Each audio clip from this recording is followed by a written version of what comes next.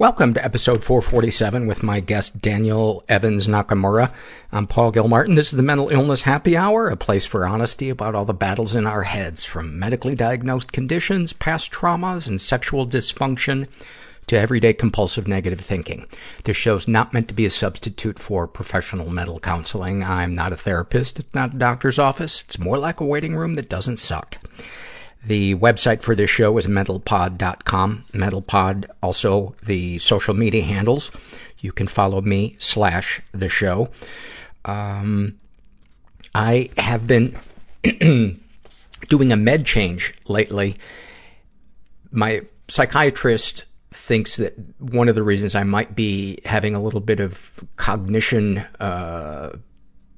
slowing, I guess you could call it, is Lamictal, one of the meds that I take. So we're trying to wean me off it, and it is not fun weaning yourself off of meds. And at the same time, I am also trying ketamine for depression.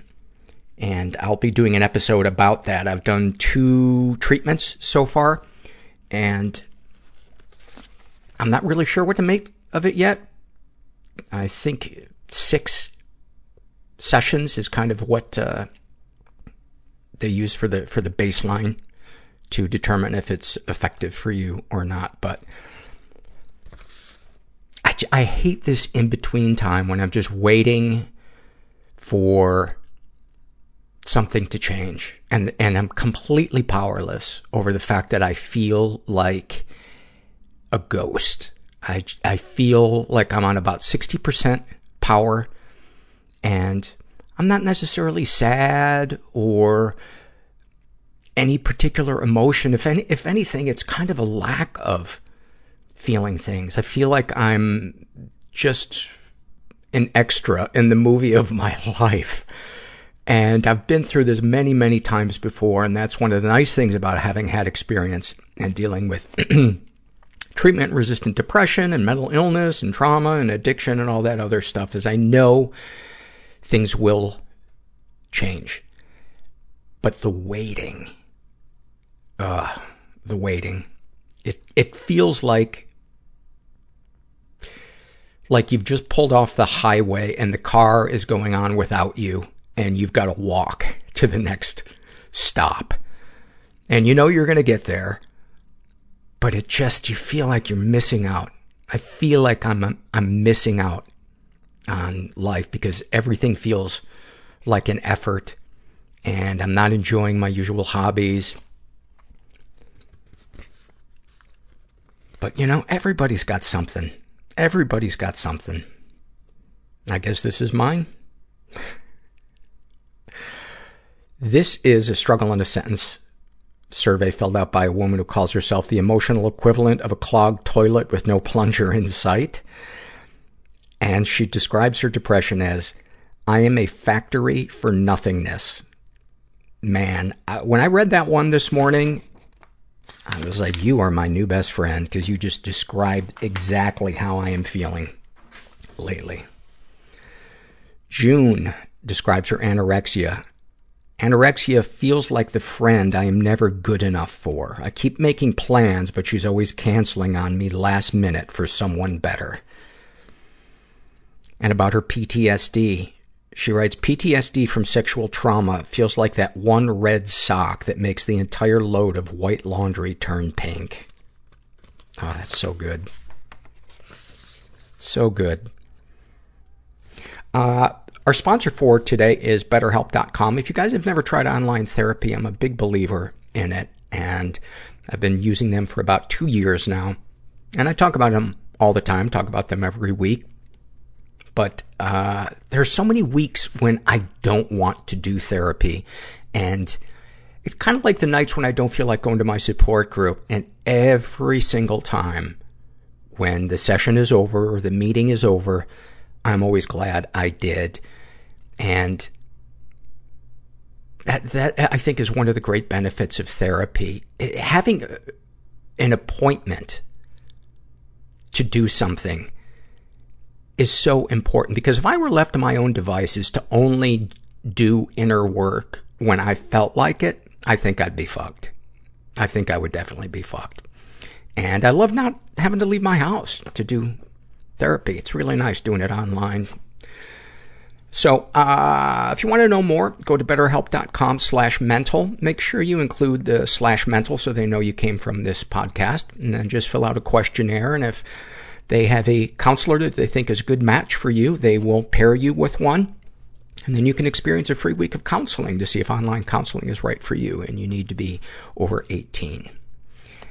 And then this is an awfulsome moment filled out by a woman who calls herself a momka. And she writes, on the hour drive to the latest psych ward my son is in, the theme music from The Twilight Zone is on repeat. My anxiety and dread magnifies with every turn and every footstep down the winding halls. And then parentheses, why are the psych wards always so far away from the entrance? I watch my finger go towards the, quote, doorbell on the wall that will tell my son's new caretaker that I am here to see him. The few seconds you wait are an eternity. My thoughts race with fear. How will he look? What will he say? Is this a hate you or love you or who are you visit? The employee who opens the locked door always gives you the same look of suspicion as if I am there for nefarious purposes. Really? I wait in the hallway by the nurse's office as they go to find my son. A patient slowly makes her way towards me, spinning in circles. Chubby, hair in a ponytail, the prerequisite stretchy pants and fluffy slippers. I nod and say hello, careful to not make too much eye contact, just enough to not seem like a threat. I've done this before. I know the drill. I see my son coming down the hallway, shuffling his feet in his latest sedation. My anxiety slides down a notch. Shuffling feet means no violence. The young lady spins herself in small circles, closer and closer to me. I don't sense a threat from her. My son is getting closer now and slowly lifts his head up. The young lady gets as close to me as she knows she can without the nurses yelling.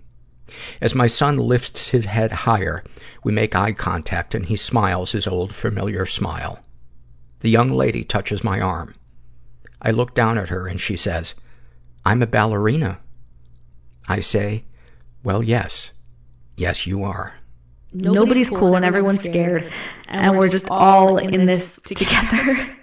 There was no joy. Overeating. Apathy doesn't leave any marks. Numbing out. Physically. I wish that I was a girl. Panic attacks were so violent. Rudderless. They were mistaken for seizures. Shot coke in my neck. The TV was talking to me. Romantically, I am becoming the woman that I feared. He said, there's going to be a second hunger strike. Nothing's real. And I'm going to die. Sometimes I just go, hey, I can't deal. Just beyond broken. I want out. I have to, fantasize about the person I'm with. I'm gonna stab him. Fucking someone else. It's okay to be different. That I don't want to die is a miracle. To be weird. I'm so happy to be here. I'm gonna help you one day. People are gonna love you for that. It takes a lot of work to heal. It's hard being a weird kid. Sometimes you don't realize how fucked up something was until you feel the opposite of it. You will just never see what you're not looking for. I didn't know how to break up with him, so I just transferred schools. I'm here with Daniel Evans Nakamura, and we had tried recording before, and in the last 2 minutes, as we're wrapping up, GarageBand crashed. Of course. And the whole thing evaporated. So here we are again. But in a good way, you feel like our previous discussion, you've maybe kind of got a little more focus, I think. A little more focus in your mind of what you would like to talk about. One of the things that you are African-American, also with some Japanese ancestry. We'll talk about that a little bit. You were bullied as a kid. And Mexican, Salvadoran, too. Don't want to pull that out. Okay. Yeah. You would like to talk about what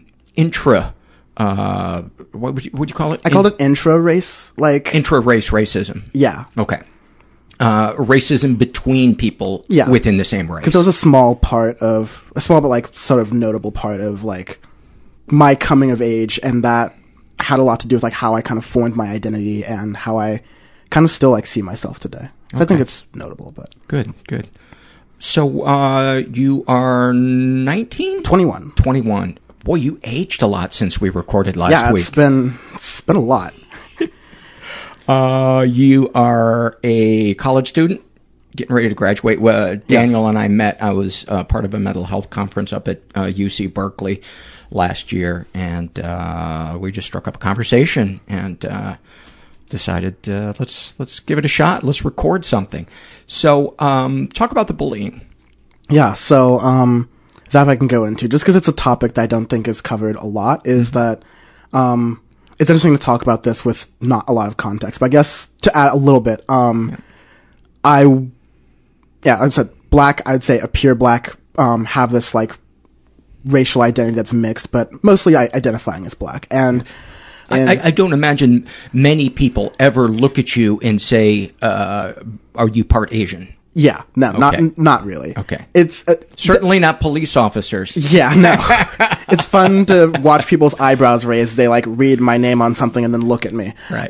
No, but I guess one thing that, in addition to the identity issues that I was having at home with like the way my parents were kind of raising me, kind of the mixed signals of what I should be doing or like how I should be presenting myself. A lot of what made that kind of difficult in the backdrop was just how I was like bullied in middle school. And middle school is always this horrible time for like a lot of people. If you liked middle school, you were part of the problem, I'd say. Yeah. So who has that line in it? Murray Valeriano did that in his act. Yeah, if you enjoyed high school, you were the reason the rest of us hated it. Yeah, that's probably what I was paraphrasing. But I think the worst aspect of it, like, besides the like average bullying and the general awkwardness of being an adolescent at that time, was I was bussed into the school I was going to, and a lot of the like students in my neighborhood were other black kids. And I was really shy. I was like kind of really geeky. My hobbies were like building computers and video games and like all things, and like spending a lot of time on the internet researching news and politics, all things that like helped me later on in life, but not things that were very, I guess, supported or like seen nicely by my peers. It's a kick me sign in middle school. Pretty much. All I needed were the glasses, which I had. And hey, did you guys notice on PolitiFact last night? Punch, kick. The greatest way to make friends as a 7th grader is to reference something you were watching on Rachel Maddow's show the other night. But so the makeup of your neighborhood was mostly black, or the school you were bused to was mostly black? Makeup of my neighborhood was like black, Latino, Latina, kind of like that more ethnic mix. I lived in a pretty diverse neighborhood, part of Long Beach and like a suburb of Los Angeles. Mm-hmm. My school skewed a lot more white, I would say, but definitely also like a good mix. I just went there because my parents knew the school district and they knew that I'd probably get like the better education at that middle school. Mm-hmm. They were right. But of course, in that goes, I as the saying goes, in these types of conversations, you're never like, you're too black for the white kids and not black enough for the black kids. Yeah. And I've heard that many times from guests of mine. Yeah. And so, like, with the white kids, it was like subtle racial jokes, and like I was very self-aware of like race, and it's such an like interesting thing to me now that I didn't mind that. But looking back, a lot of that was definitely like uncalled for. I kind of just maybe didn't care, or shrugged it off in the interest of fitting in. Mm-hmm. Or like saying, okay, joke about it, but at least we're like eating lunch together and you're not punching me. Yeah. What do you remember thinking or feeling when they would make a joke that felt hurtful to you or in bad taste? Or, I mean, how would you label? It was never directed at me, but I would just say like, oh, that's a stereotype based on information that's like very prejudiced and like something that you clearly have never lived through. I don't remember the jokes specifically, but I definitely remember the feelings. And I guess... To which that kid said, whatever. Pretty much, right? I mean, it's 7th grade. If it's not like the very beginnings of discovering internet porn and like video games, it's not going to really get in. But yeah, I just always felt like, I guess it's just like the cost of doing business, I suppose, socially, and like coping. And I had this, it's middle school, you want to be different but not too different enough to like attract attention and friends, but not so different that you're ridiculed, and you never really strike that balance. And so when I could... What a great way of putting it. Yeah. And when whenever I played whatever differences I had to my advantage, I like had this sort of like English accent as a carry over from when I had like lived in the UK for a little while. Like that was cool. Americans love funny talk with like English accents and stuff. But then from the black kids, they would criticize me because I was talking too white, or like I pronounced words like as you would in a dictionary. But they just said like, you speak like white people. And that's something I think a lot of like certain black kids hear a lot, and it's just this mixed signal because you don't know whether that's a good thing or a bad thing. You hear so much said about like demonizing white people, sometimes rightfully so, but other times it's like something you want to aspire to be. There's this whole thing about your skin color, whether you're lighter skin, so you get treated better, or you're darker skin, so like you're more like ghetto, even though there's no correlation between that. But you're trying to explain social dynamics and like all of those things to middle schoolers, so no nuance is going to get through. So it's like you're being told from the adults that it's stereotypes are bad, and yet you need to accept the reality of those to navigate the reality of your school life. Yeah, and there's a lot of identity crisis within that, but I think a lot of people, especially like mixed people, will relate to playing up one side of your mix more in a certain situation. So if I'm around the black kids, I know the way to like add some like bass to my voice, or like maybe forget a couple contractions in a sentence or something, right? Not to speak disparagingly, it's just like how it was. And then when you're... And to some degree, I think people, Caucasian people do that. I notice like when I'm around people that are, for lack of a better word, working class, I'll probably color my language a little bit geared that way. And if I'm, in a different... It's how we as social creatures really like get on. The simplest example is the way your voice intonates when you're on the phone with maybe like a manager or someone you're interviewing with, and how you go in this whole professional tone. Maybe it's a little lighter or something. It's like that. Would you have any particular thoughts about yourself when you would be conscious of urbanizing it or streeting it up or whatever the fuck you would call it? Absolutely. That just felt like totally fake. Yeah. Because it wasn't me. And that didn't really reinforce things, because no matter where I was for a long time, until maybe I turned like 18 and got like kicked out of my house, I never felt like I could be 100% myself anywhere.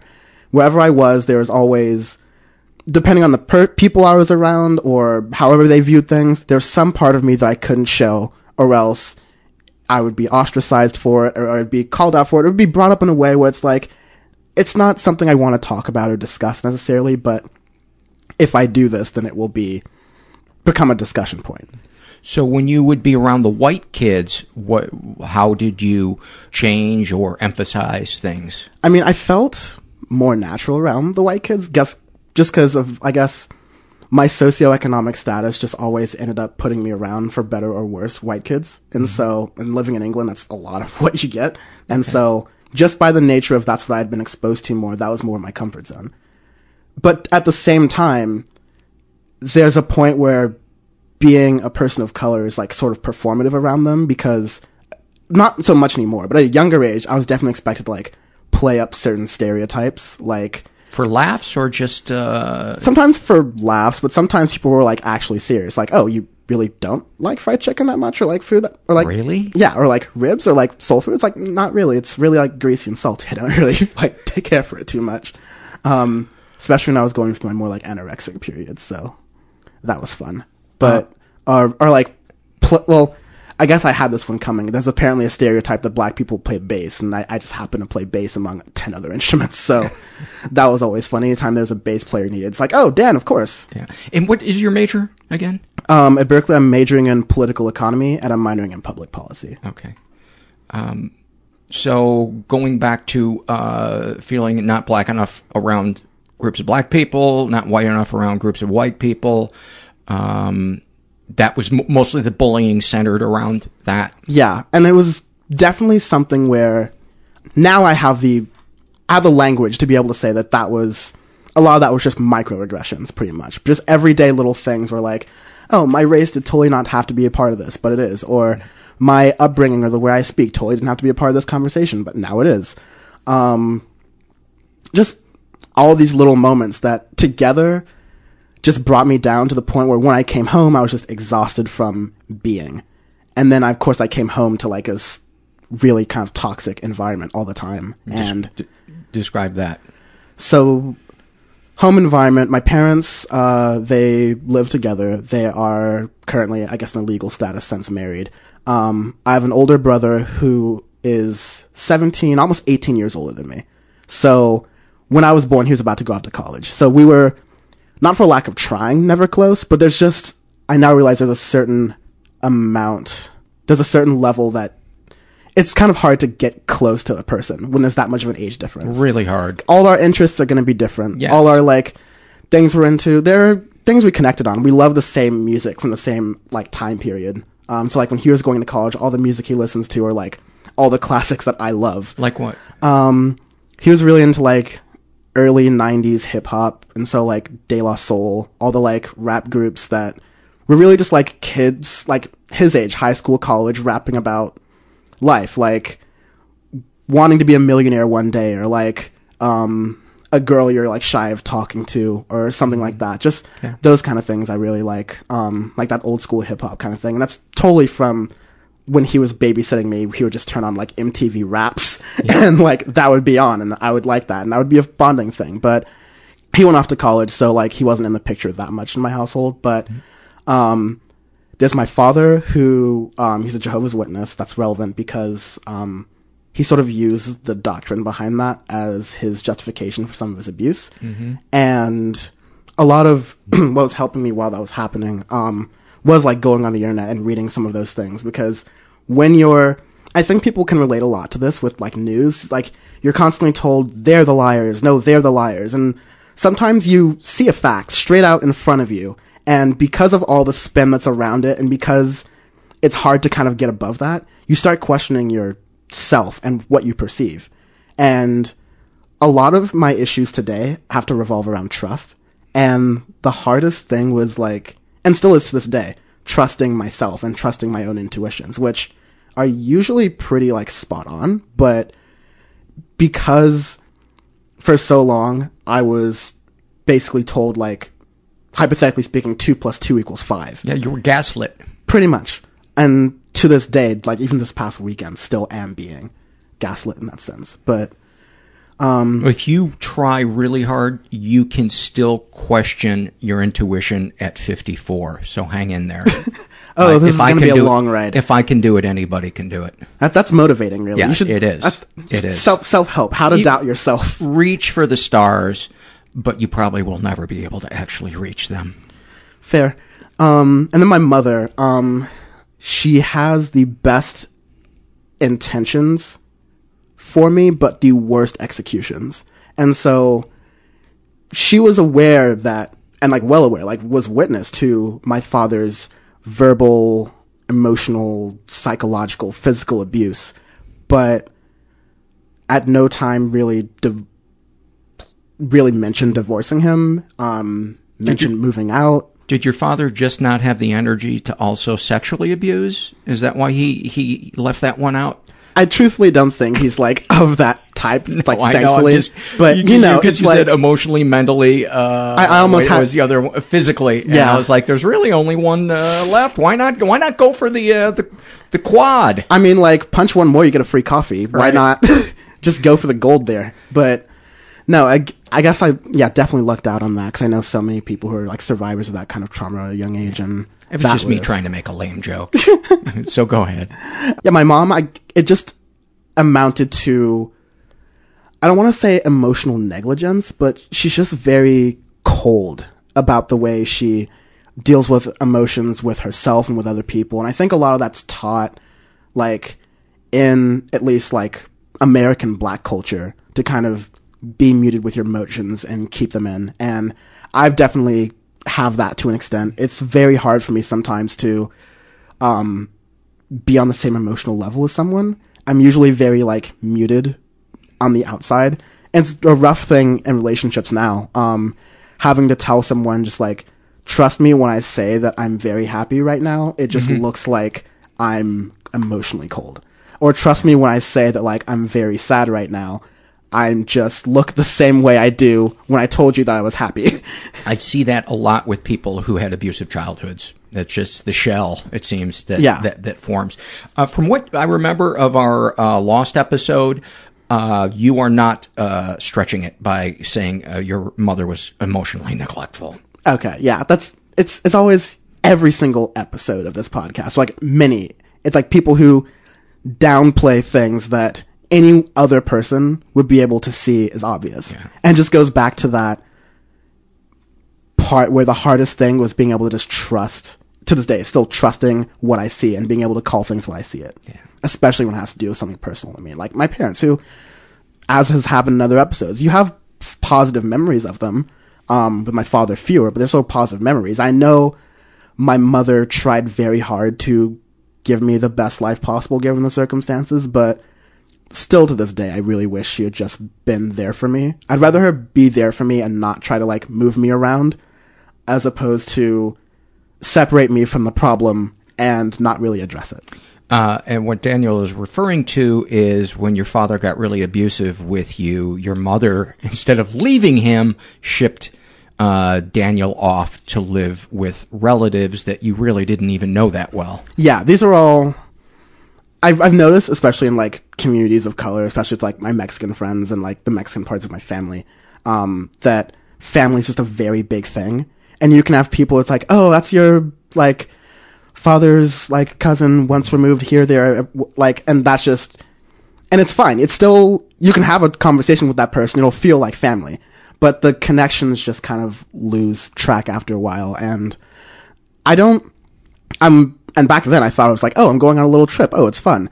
And I had fun and enjoyed myself and grew relatively healthily while I was living outside of that. But still, another thing that bothers me to this day is that I have this idea of what a mother and a father should be.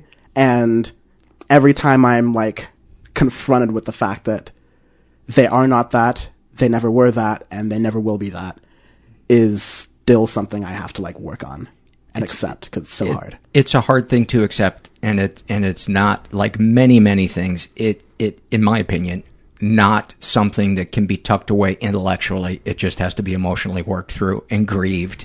And great, I have the skills for that. Would it be fair to say that your mother's choice in sending you away was largely financial because she was dependent upon your father? Yes. And he made a good living? Yeah, that's why I'm, like, and maybe this is me just doing the thing where you apologize for, like, your parents and, like, their bad decisions, but definitely I felt like if she had the financial ability, she would have gotten me out of that situation physically with her living somewhere else. Would she have dealt with my emotions? Still probably not. But I would have been able to physically be out of that situation just because of the way my family structure was set up, where my father brought in, like, a lot of money, all of our healthcare coverage, all of our, like, benefits, living this, like, pretty, like, decent middle-class, upper-middle-class life. And what did your father do? He worked for the school district as, like, one of, like, the administrative people. Okay. He moved around a lot based on, like, his tenure there. But if it's not too far to jump ahead, talk about the difficult conversation you had with your mother. Yeah. So this would have been this last fall. I would have been 20. And this was the winter break. I just come back from Berkeley. And it was a really tough semester. I had a lot on my plate, managing events every once in a while, like your wonderful panel. Mm-hmm. Actual classes, my junior year, managing all of that. My job, and just a combination of things. I guess the overarching story of that, to summarize, is when you're not in a good emotional state and shit hits the fan, that just breaks you down harder. The resilience is just not there. Yeah. And I was hiding the fact that I was not very, like, emotionally well. And you were depressed. Very. But just hiding it because I was always very high functioning with my anxiety, with my depression, with everything. And you've worn a mask your whole life. Exactly. And I'm, like, in every aspect, like, moving to different places or that situation where I'd have to change how quote unquote black I am based on the situation. I'm good at like putting on masks in that sense. And so it's just another mask to put on, the I'm okay and functioning as a college student mask. But after a semester of that, a couple of really traumatic events happening, just encountering mortality, I guess, acquaintances I had that died, watching like really gruesome things happen like right in front of me. I was covering a protest and it went onto the freeway and I saw someone get hit by a car like 55 miles per hour about 10 feet from right in front of me. Wow. Acquaintances I had died in a fire at like this like warehouse rave in Oakland. Yeah. That I definitely would have gone to had I not just like had homework that night that I needed to finish. Yeah, that made national news. Yeah. Like those kind of things started happening, and then all that culminated into really just giving my depression the extra boost it needed to make me really not want to do anything for a week. Right before my finals week, which is just perfect. Which are so relaxing. Yeah, it's the equivalent of that cartoon where the dog's sitting and everything's on fire, going, "This is fine," but I'm just in bed and everything's not fine. But the fact that you're just kind of in bed with not feeling like you have anything to do is sort of freeing. Mm-hmm. Bed is sometimes the only entity that truly understands us. Yes. The only thing that doesn't ring hollow is laying on a mattress with a pillow. Yeah. And just saying, I'm just going to stay here until I feel like it. I've been more emotionally vulnerable with my pillow than I have been with my parents. Oh, yeah. Yeah. If you could marry a pillow, I would probably be a polygamist. I would have to marry multiple pillows. I plan on making my first dog Serta. Yeah. Just in honor of all the good work done. But no, with my mother, the conversation. Yes. It was after all of that, I realized that everything that had built up, like the anxiety, the depression, I had suicide attempts in my past that I never really talked through with my mother, even though she like definitely knew about them.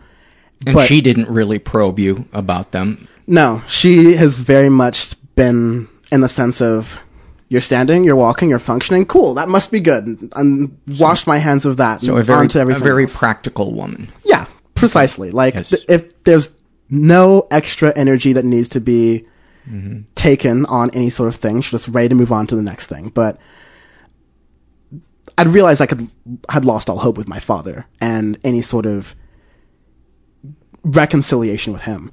But I still wanted to have this relationship with my mother. And part of what I was going through with that depression was kind of the realization that, like, a lot of it was me wondering, like, fuck, why can't I at least have my mother, who I know cares, but just doesn't act like it? And then maybe that's when I realized that my mother is just also, it sounds crazy to say, but my mother's also a person.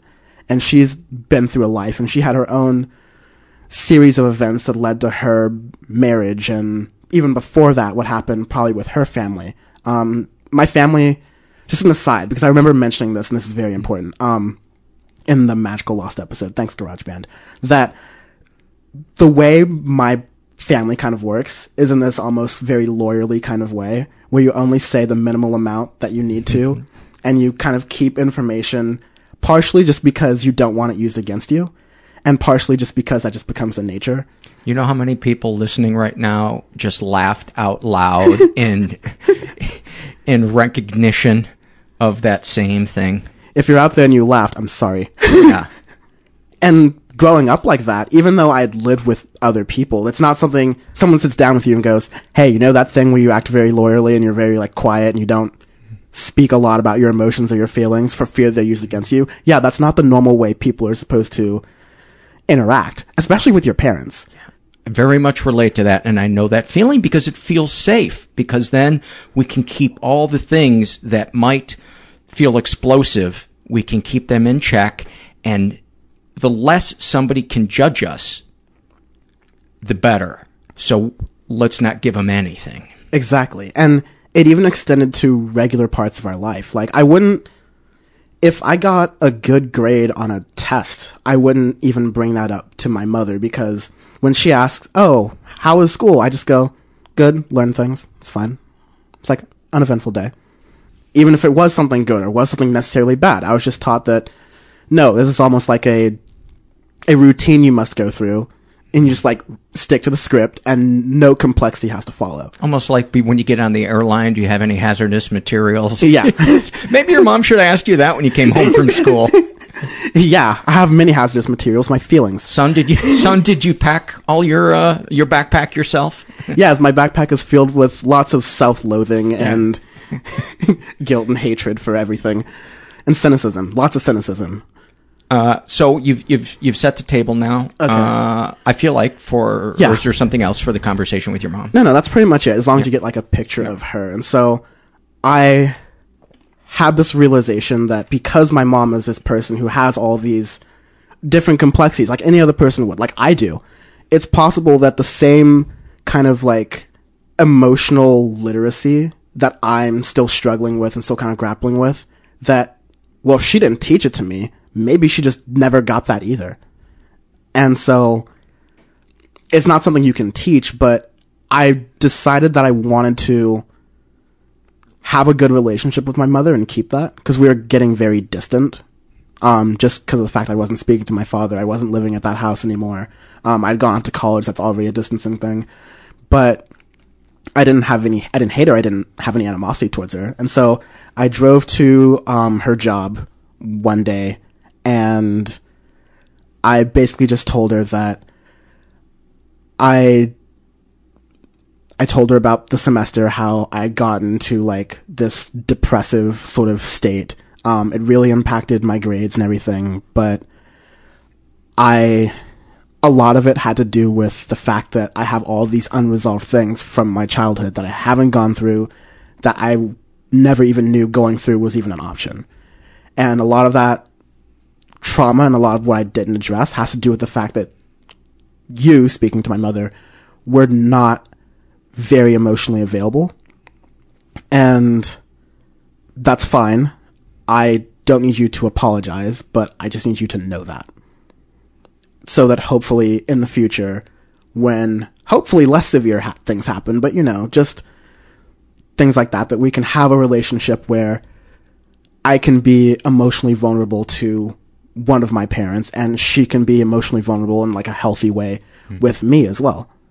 Because there was trauma that she went through that I witnessed. She was never, my father was never violent with her, but there was a moment where, talk about like an awfulsome moment, or no, it's not awfulsome, it's just horrible. But a snapshot from my childhood was when I walked in on my father having an affair with someone, and I didn't know what was going on at the time. I didn't really figure it out, but a couple hours later, my mother got home and found out, and that was the most hysterical and emotional I've ever really seen. Just not of sadness, but just of anger.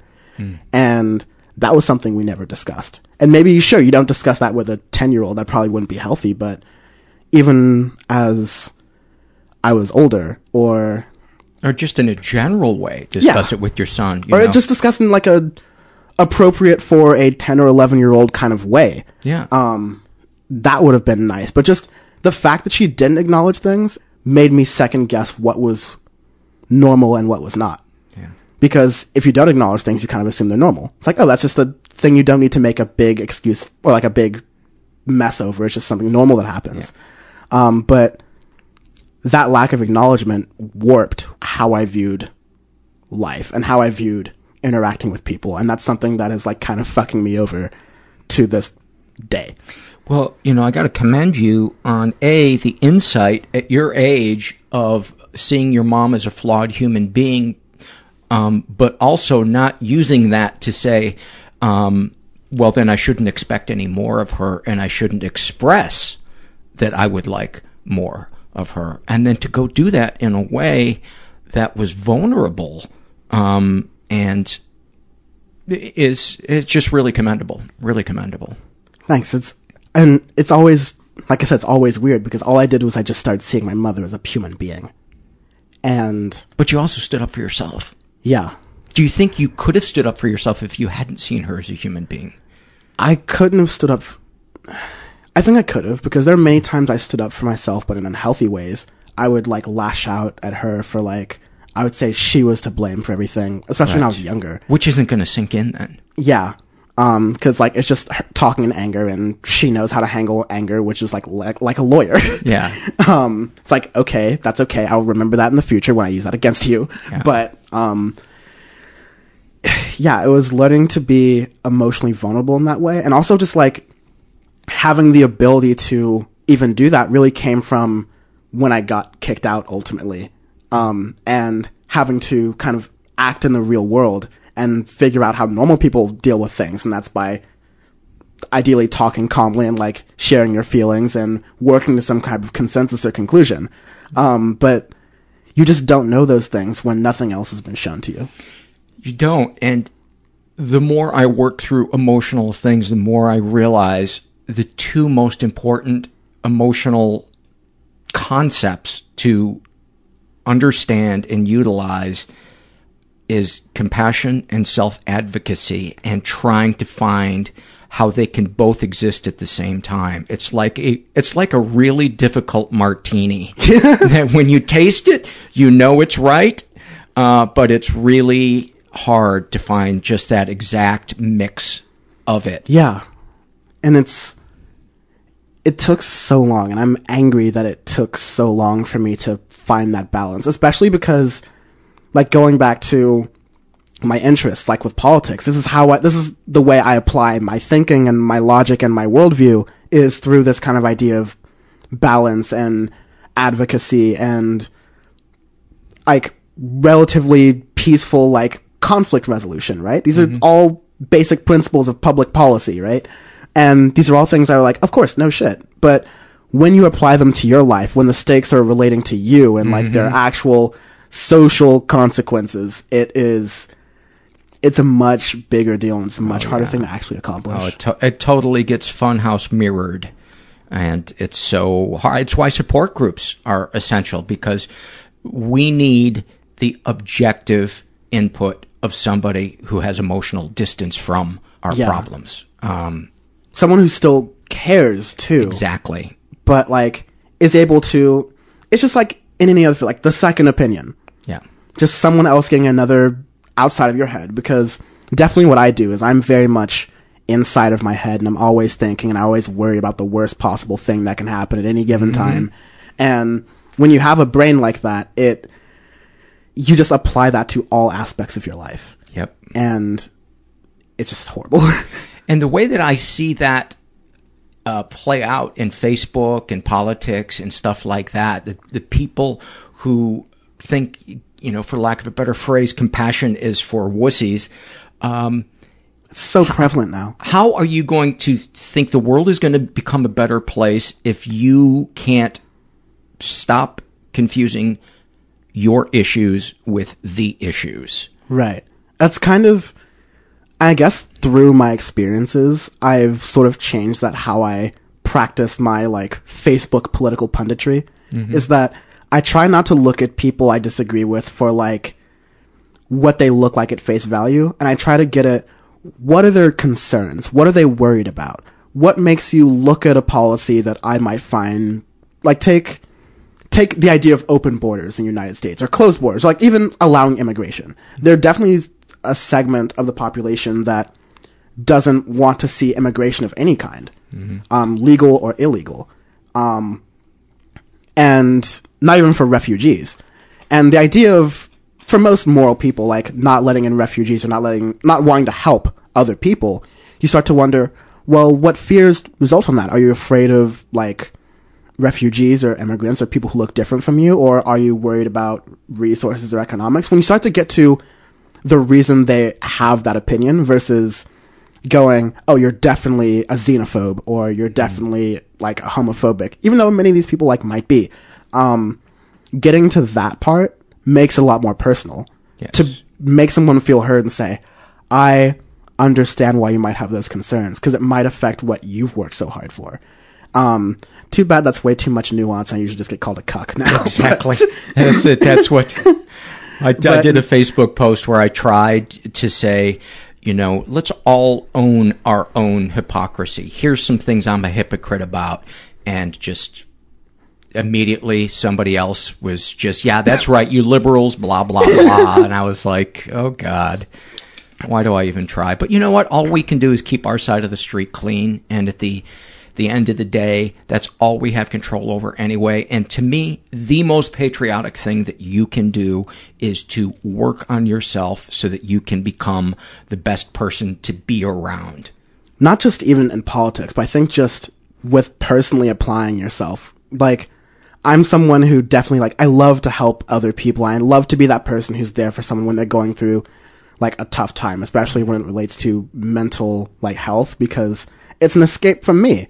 And just like through this, like, just like through your podcast, just hearing other people's stories, I'm able to get that gauge that I didn't really have when I was younger of what's normal, what's abnormal. I get to see a second opinion of someone who went through something similar that I did and say, wait, that's fucked up. Oh, wait. And so that is what has helped a lot too, even though I've never had like a formal support group, and I've only recently had a therapist that I'm working really well with. Even just being able to have friends and people I could reach out to, that absolutely saved my life several times. There's also a really good post that we put on our website that a woman named Cindy Wolf wrote, and it's 7 little ways that you can support a friend with depression. And I think it could apply to just about anything, because it's about compassion and listening and not trying to fix somebody. 2 things. How did your mom react to the conversation? And then, unless there's more that you would like to talk about this subject, I'd like to talk about the intra-race racism. My mom reacted really well to that, better than I expected. I had tried to have these conversations at other points in my life, sometimes more angrily than others, but lately, before that, I tried to be more peaceful. Just asking her to, like, even acknowledge certain things happened. She doesn't even like to acknowledge, like, the suicide attempts I made, and some of them were, like, really serious. I was hospitalized for one. But she just doesn't like to acknowledge it because it's just a bad thing that happens. But asking her to acknowledge that I needed help, that I had been through these things, and I can't just, like, even though on paper, like, I got into Berkeley and I have this, like, promising career afterwards, that there's still a lot, like, I need to work on. And you're hurting. Yeah. And I still need a parent and need someone I can have that relationship with. Because no one can really, you can explain as much as you want to, but no one will ever really know, like, how it was like growing up in that household, except someone who witnessed it and someone who partially experienced it. And so I will need that. And just letting her know that, like, I want it to be a two-way street as well, because there's definitely things that she's probably got bubbled up. I know she does. She reacted positively to that, still kind of, like, cold, still very, like, emotionless in, like, the way she looked. Mm-hmm. But I could tell, like, within her voice that it really resonated with her. And since then, there have been, like, ups and downs. We've generally talked to each other more. I'm able to, like, be more open about things with her. Like, to be truthful, I used to never even tell my parents that, like, I even had, like, a dating life or, like, anything like that. I mean, like, I'm bisexual, but, like, my sexuality is still something I'm not out to them about. My dad definitely hate it. My mother would be fine with after a while because she's pretty, like, progressive, I guess. But even, like, straight relationships I didn't really talk to her about. Now I can, like, talk to her about, like, things with my girlfriend and, like, how I just like spending time with her and, like, we get along, and that's something I could just never do. And I think that, wow, I'm just talking to my mother about, like, life, and that's a new novel thing. That's where progress has been made, but still, like, kind of really having deeper conversations. Like, now we've made it to the point where, like, we can have casual small talk and actually get into details, like, past small talk. But I still want to get to the point where, like, I can actually really talk about feelings, but I think there's still a part in both of us that just feel, well, at least with me, where I don't feel like that'll be fully validated.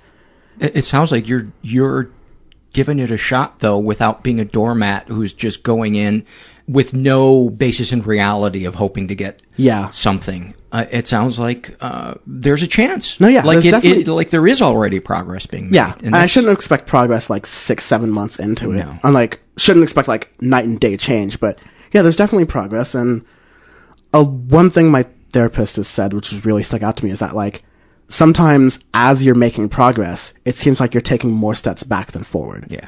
Because I operate under this like assumption that I've kind of bottled up and forgotten all these things, but as I start to unpack these things and be more vulnerable, those things start coming back. And the rage finally comes out.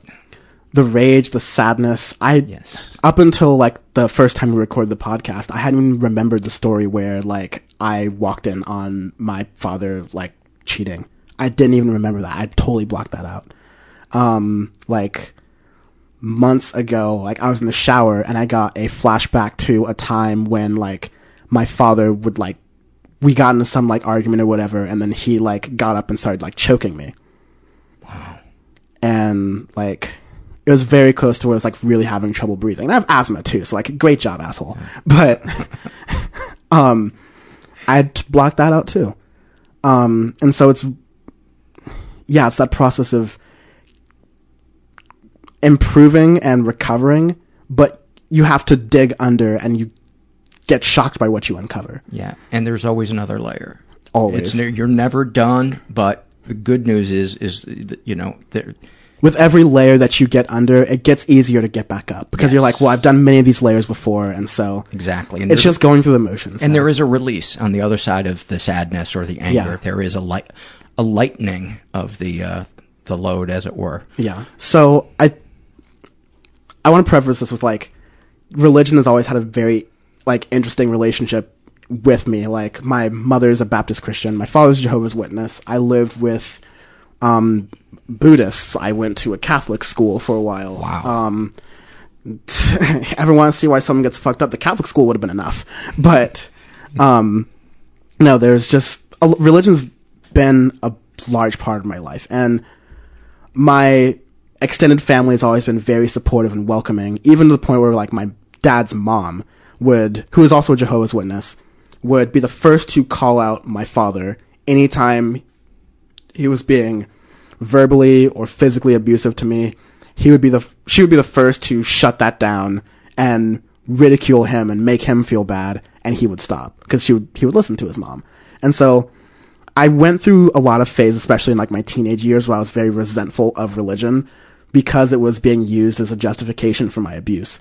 But like looking back now, I just realized that there are bad people who do bad things, and everyone's looking for a justification for those bad things. And for some people, religion's the closest thing to grab. Perfect way to put it. And so the reason my grandmother's particularly relevant is because my father had, and I don't know much about this because the lawyerly way it all works, but I know my father had some sort of like past where, you know, his life was kind of like unstable. I knew he had like addiction issues. Sometime through his almost before his 30s, he found like the Jehovah's Witness like doctrine and kind of took that on. Around that period when I was like 9, like let's say 7 to 12 or whatever, he had like a midlife crisis, I would say, and stopped practicing the decent parts of what he preached as far as how he behaves and how he treats other people. And it was just like being wild again. He was an alcoholic. He used to take me to the liquor store all the time. To this day, there are these cookies you get at the liquor store that I really enjoy because I call it the official cookie of the alcoholic abusive father. Because while he's going for the 40, I'm just like going for this little cookie. Yeah. And I even made friends with the liquor store people, and it's so demented when I think about it. That was just something I just because Jehovah's Witnesses aren't supposed to drink. Yeah. Correct. Yeah. Not supposed to partake in any sort of like substances, and a lot of other things. But he fell off the wagon then. And what really put him back on was his mother's like last months kind of being alive. That's when spirituality really kind of kicked in, especially because that was a connection that they had. And actually, there's an interesting moment that I remember the night that she passed away. She was in Northern California. We were in Southern California. And I was on the phone with one of my aunts, the Buddhist aunt. And she said that, yeah, your grandmother Helen, she's probably not going to make it through the night. And I broke the news to my father. And that was the first and maybe only time we've ever really cried together. And that's the time I still think I've ever had the most emotional vulnerability with him. Because regardless of what we had with each other. And this is a person who like really hasn't really liked me since birth. He'd always compared me to my brother, even though how you compare a 2-year-old to a 20-year-old, that was just his rationale. But that was a human moment. We were sharing like, not even memories of her, just like things we loved about her and how much she helped in our lives. And like, that was the only relatable moment we had. And so in the aftermath of that, I knew that, because even I was like, oh, if I lost my mom, I'd be devastated right now. So I did a lot of like taking care of him in a sense. Because he had been on this new, I'd call it like religious kick, he was adamant about like passing on teachings of the Bible to me, and the idea that it would like better my life or better how I'm living my life, because, you know, as a 12-year-old, I was a wreck. I said it kind of jokingly, but yeah, I was like suicidal and like anxious and had eating disorders and all these different things. But look, they were caused by him, but he didn't help them. Yeah. So he did this thing where like, we're going to do Bible study every Sunday. And, I was at that point, like a pretty staunch, almost militant atheist, I guess. But I was willing to do it because I knew like this was a way he connected to his mother, and this is a vulnerability thing. And I think he just wants me to have these like principles to apply to my life. And that's what it started as. But it then became this very like routine, this thing must happen. Whenever I asked questions about things that, even when I wasn't being cheeky, things that just like didn't make sense, or contradictions I would find in their version of the Bible, New World Translation of Holy Scriptures is what's called, he would just react with like anger, call me like a devil worshiper. In the same breath, he would quote a passage about how a father is supposed to love his like son and like be great, and then after my line of questioning, go to another passage where he talks about how it is the responsibility of followers of God to like defend God, and if violence has to resort to that, then they must do that as like part of their duty.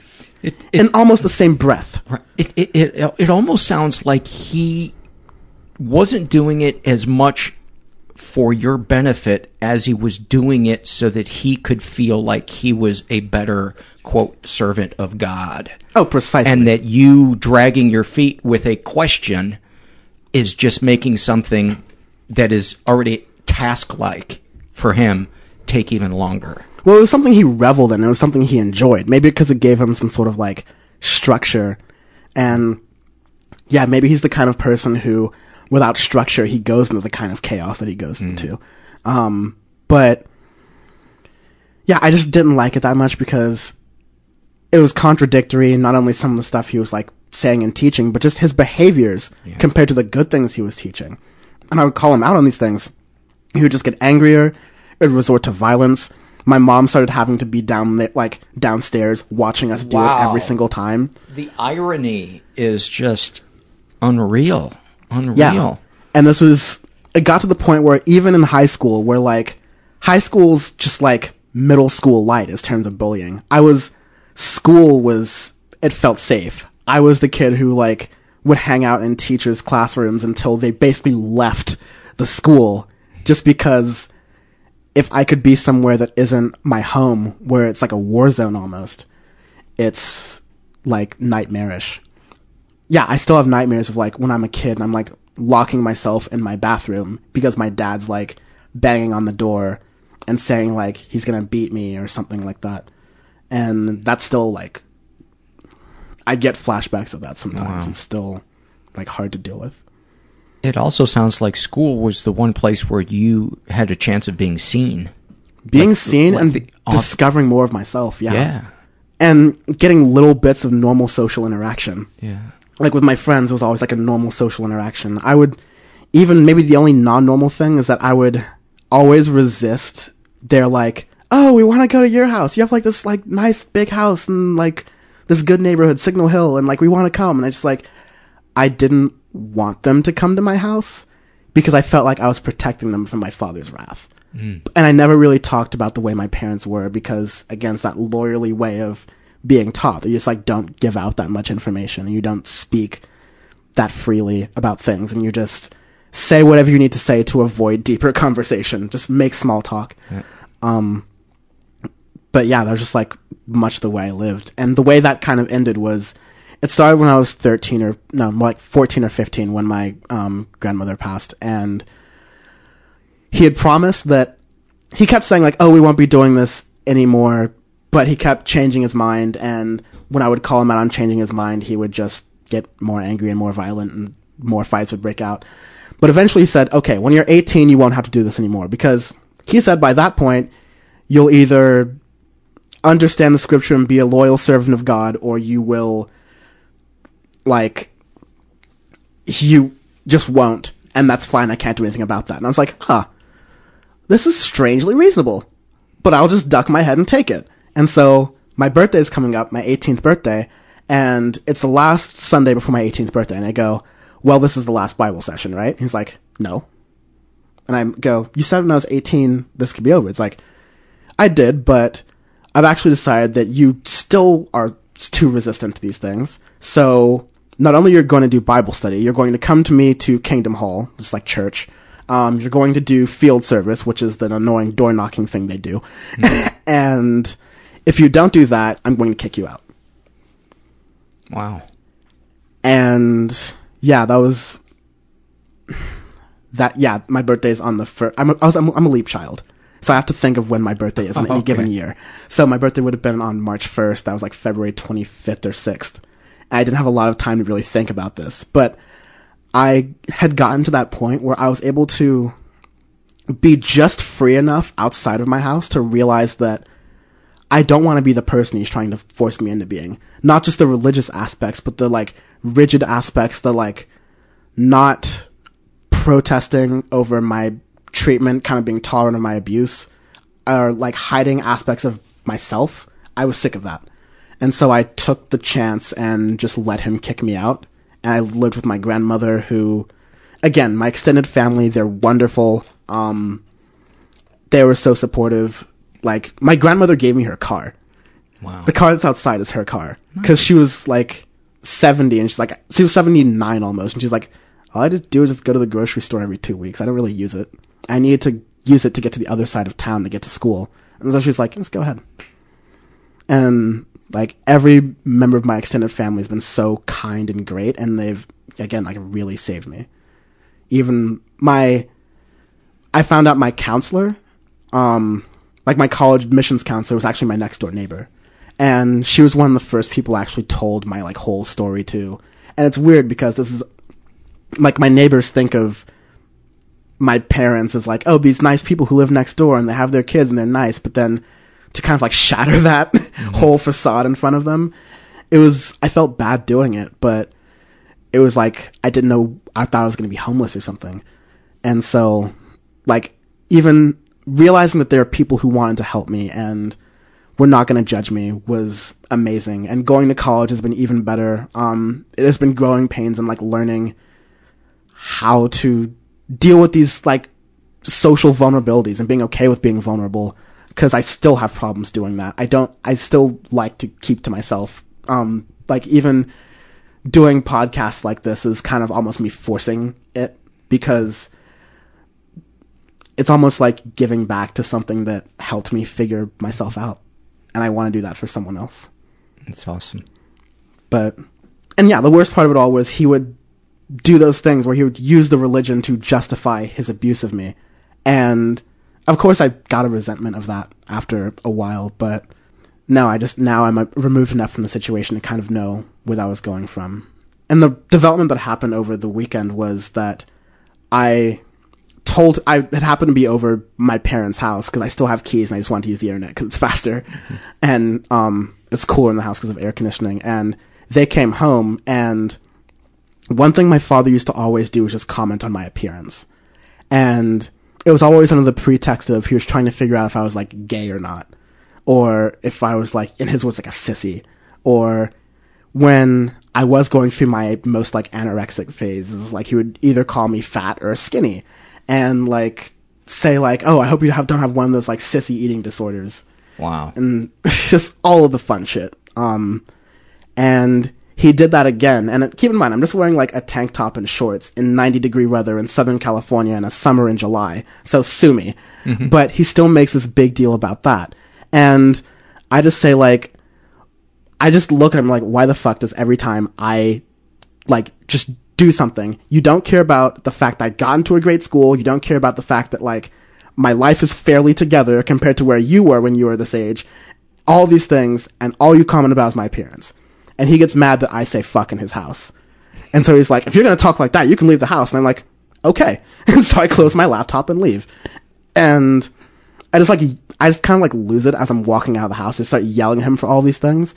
And he texts me back, literally saying that your memory is truly clouded. I never physically abused you.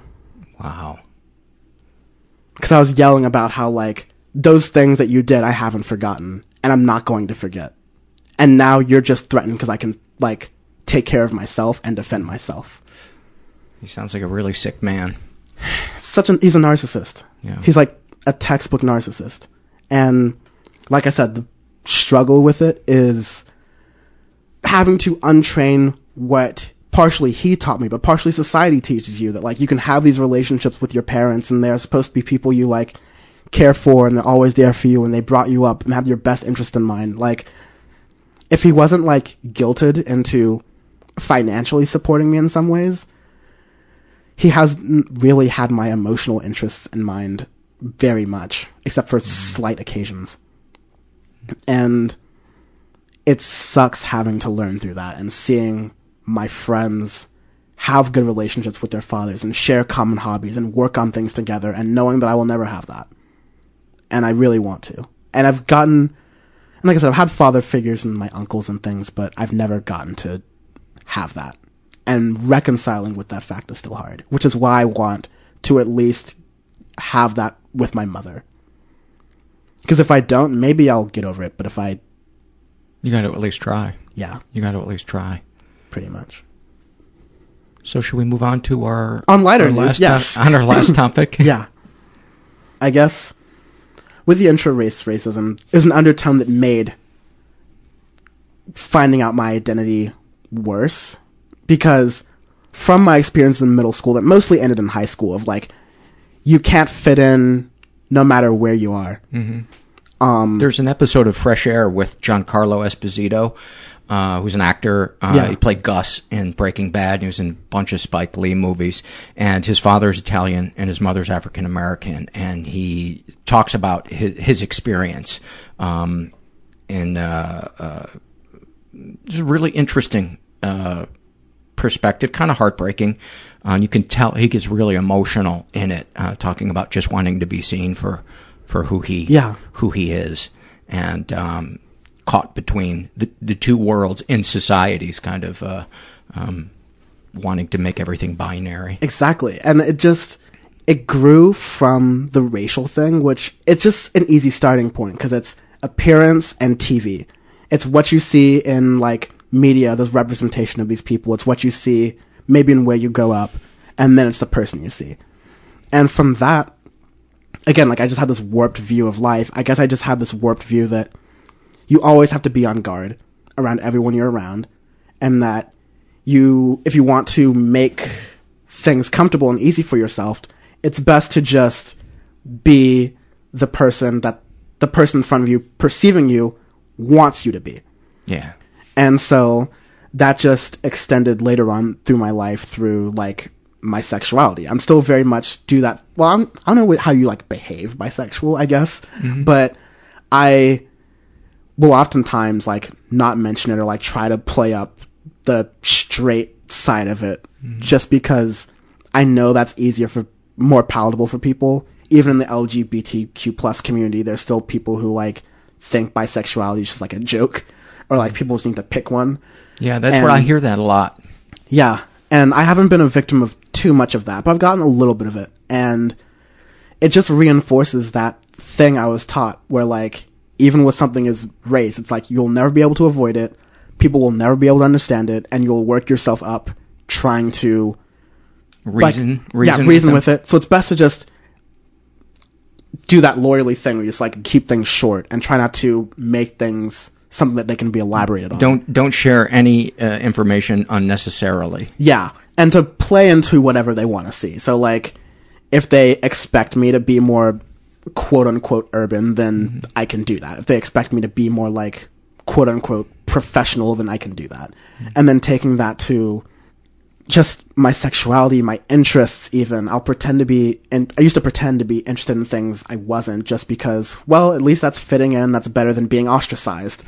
But it's just one of those things I've learned now through college, through physically being out of that situation where I'll never forget the feeling I had when I went back to my grandmother's house, like 2 weeks after I had gotten kicked out. And, like, I'd gotten a lot of things together, like, I was able to pay for insurance for the car I was driving. I was, like, getting, like, paid at another job I was doing. I was, like, had income, so I felt more financially secure without my parents. And I came home and I just felt the absence of fear and the absence of looking over your shoulder. The absence of worrying about a loud voice turning into, like, a battle of some kind. Like, if my dad was yelling and, like, all of a sudden he got into, like, a fit, then that could easily turn into, like, a fight we're having between us, or, like, one of us is attacking the other. Knowing that wasn't going to happen. That you could just leave. Yeah. Just knowing that, like, I was at home. The same place I can walk around in my boxers and not feel fear. And then I realized that this is what normal people feel like. And so I've taken that to other aspects of my life now, and I'm just much more honest about who I am and what I'm interested in, and I'm a lot more unapologetic about it. And the more I do it, the more I love it. I love being able to say, like, this is who I am. I love being able to be transparent and being one of the few media entities that isn't, like, accused of, like, lying all the time. Yes. And it's also just socially more efficient. Yeah. You know, if you're upfront about who you are, then the people who judge you, you know right away, so you don't waste time being friends with that person. It's less work. Much less work. It's less work having to read a person to figure out, like, based on little subtleties, what they, like, might prefer more. It's just like, listen, this is me. My personality is a social filter. If you are talking to me and you're sick of it, then I would probably be, like, sick of you too. I wouldn't want to, like, constantly try to please you. But if, like, I'm myself around you and you're yourself around me and we can have a friendship around that, it's a friendship based on actual real things. Yeah. Or it's a relationship based on transparency and being your true self in front of a person. Mm-hmm. And it's still something I struggle with, because if you can't trust your own lying eyes and you're told that every bad thing that happens to you, the abuse, like, the, like, hitting, any of that stuff is something you deserve for whatever reason, and it's not abuse, it's just, like, discipline or something like that. Having to come out of that environment to one where, no, what you see and what you recognize as bad or what you recognize as good actually is, it's so empowering in itself. And I look back and I think a lot of comedians say this, or, like, they fear that if they had a normal childhood, they wouldn't have been as interesting. Yeah. I would have loved to not go through so many suicide attempts and not go through so much abuse. I would love to be less interesting. But at the same time, I love my resilience through it. And I love that I was able to kind of struggle through some of these things so that now I can come out of it with a better perspective and a better understanding. I don't have some sort of false sense that, like, life is always fair, like, that bad things always happen to bad people and only good things happen to good people. Sometimes you just get a shitty roll of the dice and, like, bad things happen through no fault of your own. And it's not like it's a universally, oh, well, you can just get back up and pull yourself up by the bootstraps and it'll all be great. No, it's fucking hard work. But and honestly, you can get through it. You can't ever really judge what the roll of the dice was, because one thing always leads to another thing, leads to another thing. Yeah. And to judge anything, to really truly judge anything, you're judging something midway, or and you're judging something without really understanding all the ramifications of everything that went into it. And so I almost read it as almost too economical. Mm-hmm. You're given these situations, you're given these parameters and these constraints. What can you make out of it that is fruitful? What can you make out of it that's good? It's awesome. And yeah, I guess that's just how I'm trying to live my life right now. And it's the most freeing way I've lived my life ever. It's great. It's a perfect way to look at it.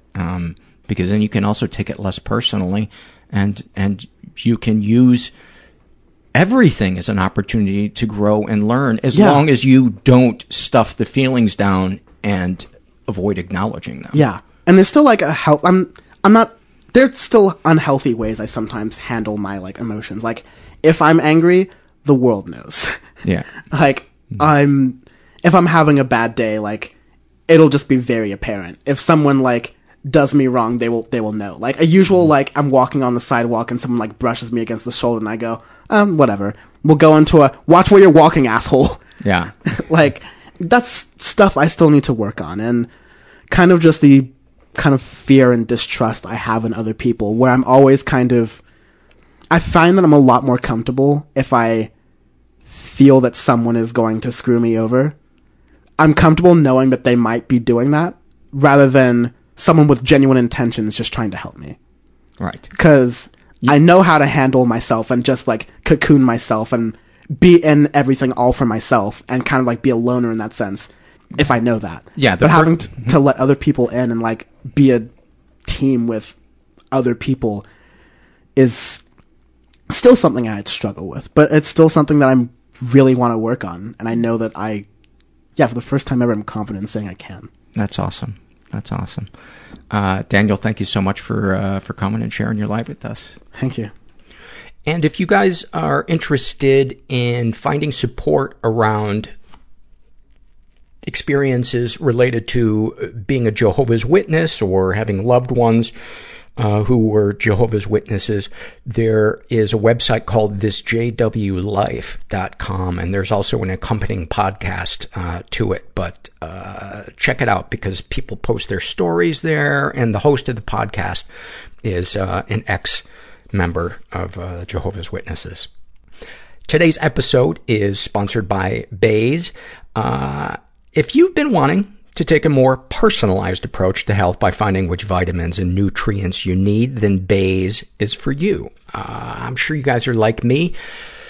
You know, you have days when you're kind of run down and you wonder, am I not eating right? Am I lacking vitamins or minerals? Well, the cool thing about Baze is you can check your blood right in the convenience of your own home. You send the sample to them. All the stuff comes in a box. It's all prepaid, prepackaged. It's super simple. It's all laid out. It's convenient. And then they will do the testing for you, and they will suggest a regimen of vitamins and or supplements that they think will be best for you. And then you can control your progress by retesting every 3 months if you'd like. Lifestyle changes, seasonality, and how your body responds allows Baze to dynamically adjust to your needs. Their diagnostics platform creates individual recommendations that are reviewed and checked by their team of nutritionists and delivered directly to your door. So right now, Baze is offering 20% off your first purchase on one of their products. This includes the Impact Package, giving you the full experience in 3 months of vitamins, the personalized vitamin subscription, or a nutrient test kit. So go to Baze.com and use promo code MENTAL for 20% off. Invest in your personal health today and feel the benefits at Baze.com and use promo code MENTAL. I want to tell you guys about a podcast that I've been on several times, and the host, Kevin Allison, has been a guest on this podcast as well. It's called Risk. If you have never checked it out, it's really cool. If you love radically honest, true stories, you will dig the Risk podcast. I've shared a couple of heavy things from my life on there. It's a show where people tell stories that they never thought that they would share publicly, stories that are too uncensored for public radio, but nothing is too intimate or too loaded. And sometimes the stories are hilarious, sometimes they're scary, and sometimes they're truly beautiful. Like the one about the guy who got kidnapped by a drug cartel, or the girl who discovered she was living with a cannibal, or the woman who learned the person she was sharing kinky fantasies with online was actually her dad.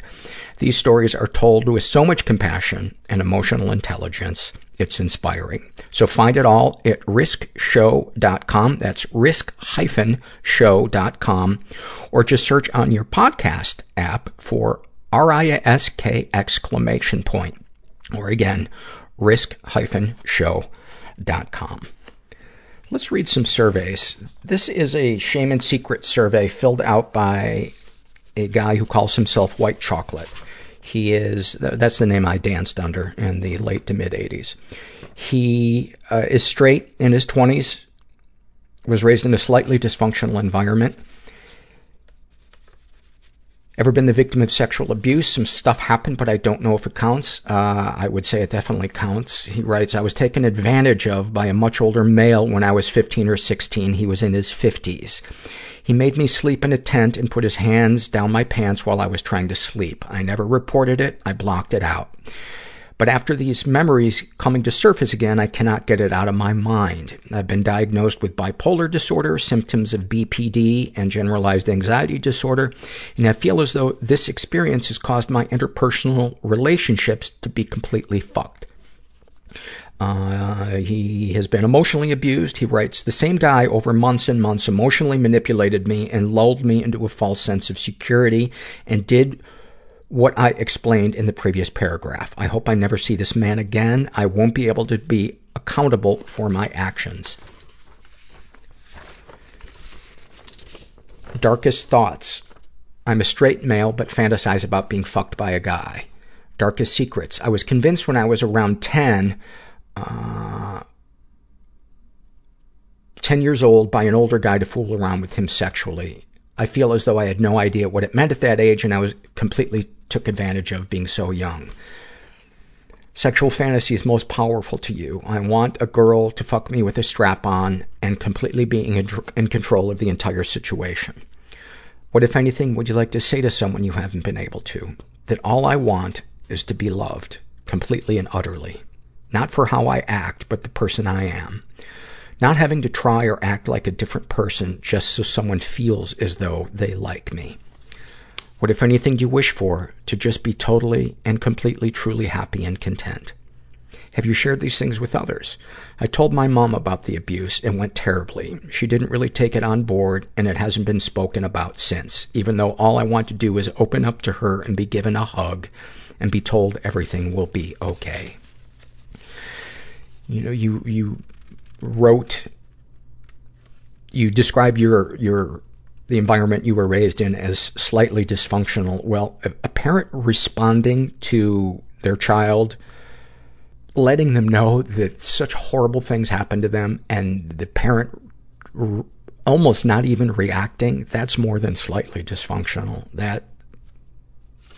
That's emotional deprivation. That's neglect. You know, a child is supposed to feel protected, not judged by a parent. And I'm not making a moral judgment on your mom. It's just she didn't have the tools, doesn't know how, or didn't want to. How do you feel after writing these things down? Like a weight has been lifted off my shoulders. Well, I'm glad you feel better after sharing that. And I really hope you find a way to process what happened to you, and because you can find that unconditional love that you're looking for. I was able to find it in my life, and I very, very much relate to what you shared. Just that feeling of just wanting to collapse and have somebody, you know, metaphorically catch me, hold me, tell me it's going to be okay. I found that in support groups and therapy. Thank you for sharing that, by the way. It really moved me. This is an awfulsome moment filled out by a woman who calls herself Murph. She writes, I have strong feelings for a coworker. He's married and I would never act on them, but I think about him constantly. Today, he thanked me and told me that having a friend as thoughtful and as open as me, in parentheses, little does he know, has made him a better partner and husband to his wife. Awfulsome. Yes, that is awfulsome. Thank you for sharing that. This is a shame and secret survey. And if you guys have never filled out surveys, please go to our website, mentalpod.com. There's about a dozen different surveys that you can fill out. The shame and secret survey, the awfulsome moments survey, happy moments. There's a bunch of different ones. And they're all completely anonymous. We don't even collect the IP address of whoever it is that's filling them out. This is a shame and secret survey filled out by a trans man who calls himself Blue. He identifies as pansexual, is in his 20s, was raised in a pretty dysfunctional environment. Ever been the victim of sexual abuse? Some stuff happened, but I don't know if it counts. From the time I was 12 or 13, I consented to sexual relationships online with men, most who were around the ages of 17 to mid-20s. And at the time, I didn't think much of it, but when my parents found out, I was immediately blamed and shamed and punished for, quote, what I did. Wow, what a classic example of the exact opposite of what that child needs in that moment. It was a huge journey to come to terms with what happened and realize that, one, I was taken advantage of by these men who were old enough to know that what they were doing was wrong, and two, my parents should have supported and loved me and expended energy on finding out why I was in that situation in the first place, instead of demanding to know why I was a, quote, whore and, quote, disgusting. Jesus Christ. I later learned that my sister went through a similar experience with the shaming and punishment when she was caught watching porn in middle school. Because of the way my parents reacted to what I think now was my sexual abuse, I had a huge difficulty trying to maintain a healthy sex life. I was either throwing myself into more sexually dangerous situations or feeling overwhelmed with guilt and shame at the idea of sex, usually both at once. And I'm working through recovery now with loving partners who have helped me understand that it's okay to create sexual boundaries. It's okay for me to talk openly about my sexual abuse, and it's okay for me to want sex. He has also been emotionally abused. My mom is an alcoholic, and I always had to take care of her when she was drunk, which was consistently every day after 4 and sometimes earlier. My father was often angry and bitter, especially when I was younger, and he would often lash out at my mother and I. I've been far more willing to forgive my mom because I realize she has an addiction and a lot of mental health problems, and she's a troubled woman. While this doesn't excuse her behavior, it makes me more understanding of it. My father, on the other hand, has no excuse or reasoning that I can begin to understand, so sometimes I'm still angry at him for what happened. I'm not excusing your father's behavior at all, but I would like to suggest that the person who marries the alcoholic, the person who chooses the addict as a partner, is suffering from a sickness as well. That person has usually been affected by alcoholism in their upbringing. You know, maybe a parent, or somebody in their life.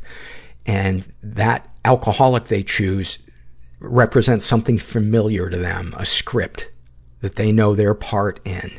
And it's not conscious, but the loved one of the alcoholic is very often battling demons and sicknesses and a lack of perspective as serious as the person battling alcohol or drugs.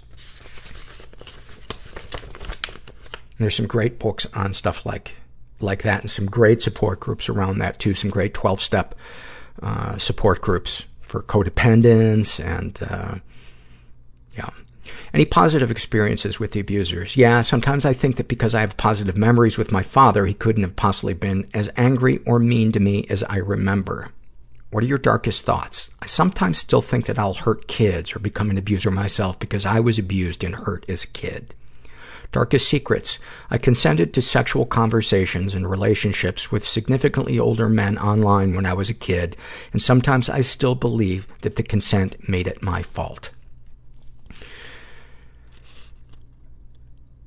What are the sexual fantasies most powerful to you? My fantasies are about being hurt again or being taken advantage of in dynamics that mimic the predatory online relationships I was in as a child. It's honestly a relief to share this finally. And it's so common. It is so common for that to be one of the ways that it affects somebody's sexuality. And it's the brain's way of trying to protect. What, if anything, do you wish for? I wish that I could fully medically transition. Have you shared these things with others? I've shared a few things with my closest friend, but nothing in detail. She was loving and supportive, and it really helped me on my way to recovery. How do you feel after writing these things down? I feel a little nervous about how they'll be received, but I'm honestly so relieved to finally talk about it completely openly. Well, I want to give you a fucking high five, because your survey really moved me, and you sound like a great guy, and you're working through a lot of stuff, man. You're working through a lot of stuff. You were raised in emotional deprivation, and then to have trauma on top of that, and then, to be trans, throw all those things in, that's a lot to work through, and you sound like you got a really good heart. Is there anything you'd like to share with someone who shares your thoughts or experience? It's okay to feel ashamed about your abuse, and it's possible to work through those feelings. It's okay to feel like your abuse was your fault, but also know that it wasn't, and that recovery is a journey, but always possible. One of my friends quoted his therapist last night. His therapist said to him, there's a difference between having knowledge of your trauma and healing your trauma. And that having knowledge of your trauma is the beginning of healing your trauma. And for the latter, we need human connection and support and unconditional love. I know personally I did, and it made a huge difference in my life. It helped me heal. This is a happy moment filled out by a woman who calls herself Technical Girl Genius, and she writes, I've been going through some tough times lately, and my therapist suggested I go to an intensive outpatient facility. My happy moments came through the process of informing people at my workplace what was going to happen. The HR lady assured me that our company doesn't have stringent policies regarding the use of sick time, and that I will be fully supported by the company to attend this week-long program. Knowing that I wouldn't lose my job, would get paid to attend a mental health program, and that the health insurance will be covering the cost of the program was enough to have me skipping with glee on my way back to work. I know the program will be hard, and I will have to work hard to implement what I learned there, but a weight is lifted off my shoulders knowing I don't have to worry about anything else except getting better. The next happy moment came when I told my supervisor/boss that I wouldn't be here next week, and we spent nearly 2 hours talking about our mental health and how he has a panic disorder that developed in high school, and due to his age, 51, and gender, he didn't get the kind of help I get to have now, and he's proud of me.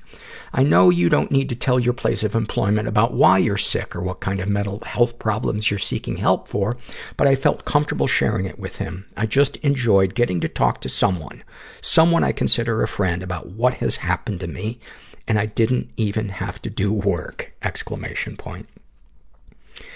Thank you for that.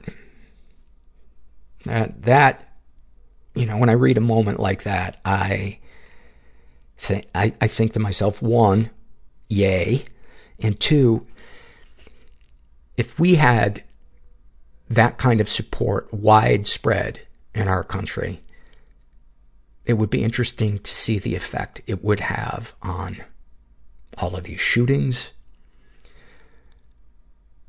the cycles of abuse that we see happening from generation to generation, addiction, just the politeness of people on the road. Well, let's not go that far. Any comments to make the podcast better, please re-upload the backlogs. There's a massive trove of content and help that is lost to the wind unless you share them again. Think of the newer fans who will get to hear that content. This was something that I really struggled with, and I didn't want to have to remove that back catalog, but the reason that I did it is because I have been a couple of reasons, but the most important one for me is to protect my mental health. And by having those backlog episodes, when I need a mental break, like I did in July, and I took 4 weeks off, because those aren't available to the public, and they were, 7 years old, I was able to re-release them as a best of episode, and that gave me time away from the podcast, which I've been finding that I need lately. And I don't know if I'm just going through something, or if it's just the wear and tear of doing this podcast for 8 years and reading the heavy emails and surveys and interviews that I do. But that's the biggest reason why I do that, because those will be there to post when I need breaks. And I hope that makes sense. And if it doesn't, I'm okay with that, he said, hoping that he would believe himself. This is an awfulsome moment filled out by a woman who calls herself Crying Candy. She writes, "This last week, my best friend got married at our alma mater, and I was her maid of honor. We were doing photo shoots around campus when they found this semi-woodsy area. They wanted to do some shots right underneath the exact same tree I was raped under by the groom's freshman year roommate. I never told anybody about it, not even my best friend. I held it together for about 2 minutes before I started crying.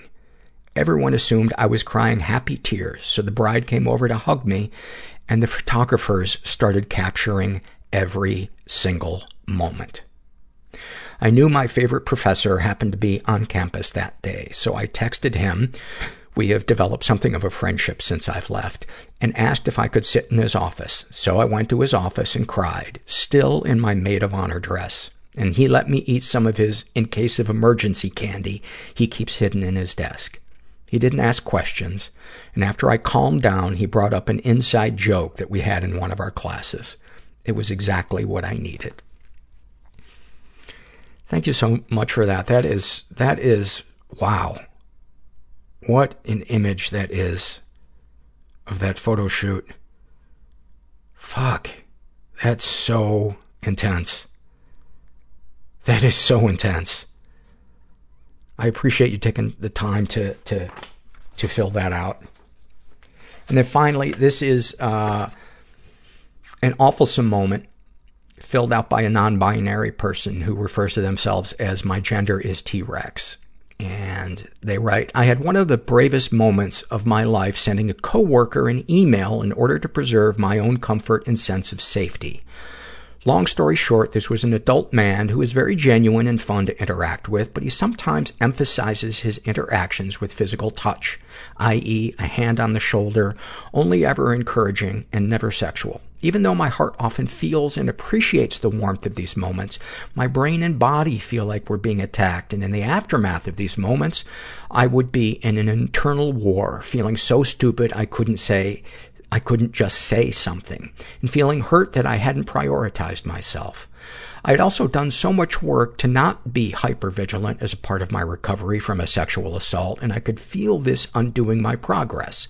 I felt like if I was just paying enough attention, I could avoid the situation without having to advocate for myself, but I physically could not say it to his face. I worked in this job for almost 1.5 years before I got up the courage to send him the following email with the subject line, favor. I have a low-key favor to ask that I keep putting off because I really, really don't like casual touches, but I don't like telling people this because I like to control how people perceive me, especially at work. And I like that we're friends, but can we fist bump to show camaraderie instead? It would be the best. Also, not a huge fan of hey girl. Can I get a bro or a dude instead? Yay, awesome. Let's never mention this email in person.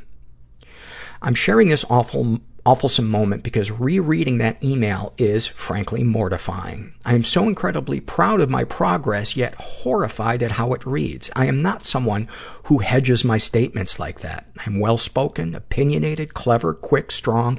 I don't beg people for, quote, favors that should be givens. So why is it so impossible for me to ask for my own comfort like I'm entitled to it? The answer is because progress takes a while, and this is what it looks like. I am so proud of myself for establishing a boundary with someone whose opinion I cared about, i.e. with someone I work with. I'm also not out as non-binary at work, and I found a way to ask this man to stop addressing me with "hey girl" without, quote, coming out as non-binary. This story should have ended there. But the next morning, we were in the same elevator, and as he was leaving for his floor, he did this jokey thing where he fainted in and out of saying, I'm gonna touch you, I'm gonna touch you. It was exactly like one kid showing his friends a worm and pretending he's gonna touch him with it. I was incredibly hurt. From his email reply, I thought we were 100% on the same page. This person is intelligent enough to have figured out that if someone doesn't want to be touched and is clearly ashamed about it and took a long time to speak out in a way that seems very out of character for that person, then maybe their request isn't a fucking joke. Now I'm building up the courage to have another talk with him and say, that made me feel unsafe, and I think you're smart enough to have figured that out on your own. Until then, I know that this person's growth isn't my problem, because I didn't speak up to this person for their benefit. I did it for me. And even though I'm still in a place where I feel like I have to mask those boundaries as me asking a favor or with modifying words, I am working together with all the people in my head and my heart to focus my energy on myself. Here's to feeling entitled to your own sense of emotional, physical, and psychological safety. Thank you so much for that. This is such an important topic and such a great example of the complexity of balancing advocating for ourselves with not wanting to make other people uncomfortable. And for people pleasers, man, that can be a real hell. And you exemplified the discomfort of walking through something that is not going to kill you, but is so anxiety-ridden that I'm so glad you filled this out. It is so hard sometimes to find the words. We're so afraid that we're going to be selfish for just wanting to feel safe. Yeah. I think one of the best tools for me has been letting go of what other people think about me. And I still struggle with it constantly. Every time I sit down to record an episode, I'm faced with it. Because I want everything to be perfect. I want to be everything to everybody. And I know that's impossible, but I can intellectually understand that that's impossible, but the emotional part of my brain feels like I need everybody on my side if I am to survive. And it sounds crazy when I say that out loud, but it's a feeling that's in my chest.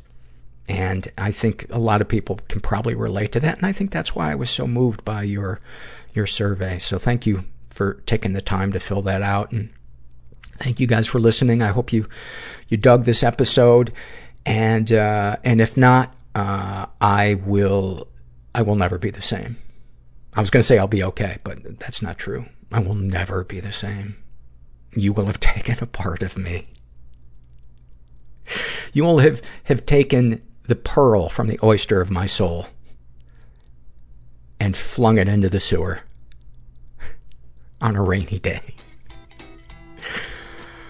Oh. Anyway, I hope you liked this episode. And if you're out there and you're feeling stuck, you're not alone. You are so not alone. And thanks for listening. Everybody I know is bizarrely beautifully Everybody I know is bizarrely beautifully fucked up in some weird way. Bizarrely beautifully fucked up in some weird way.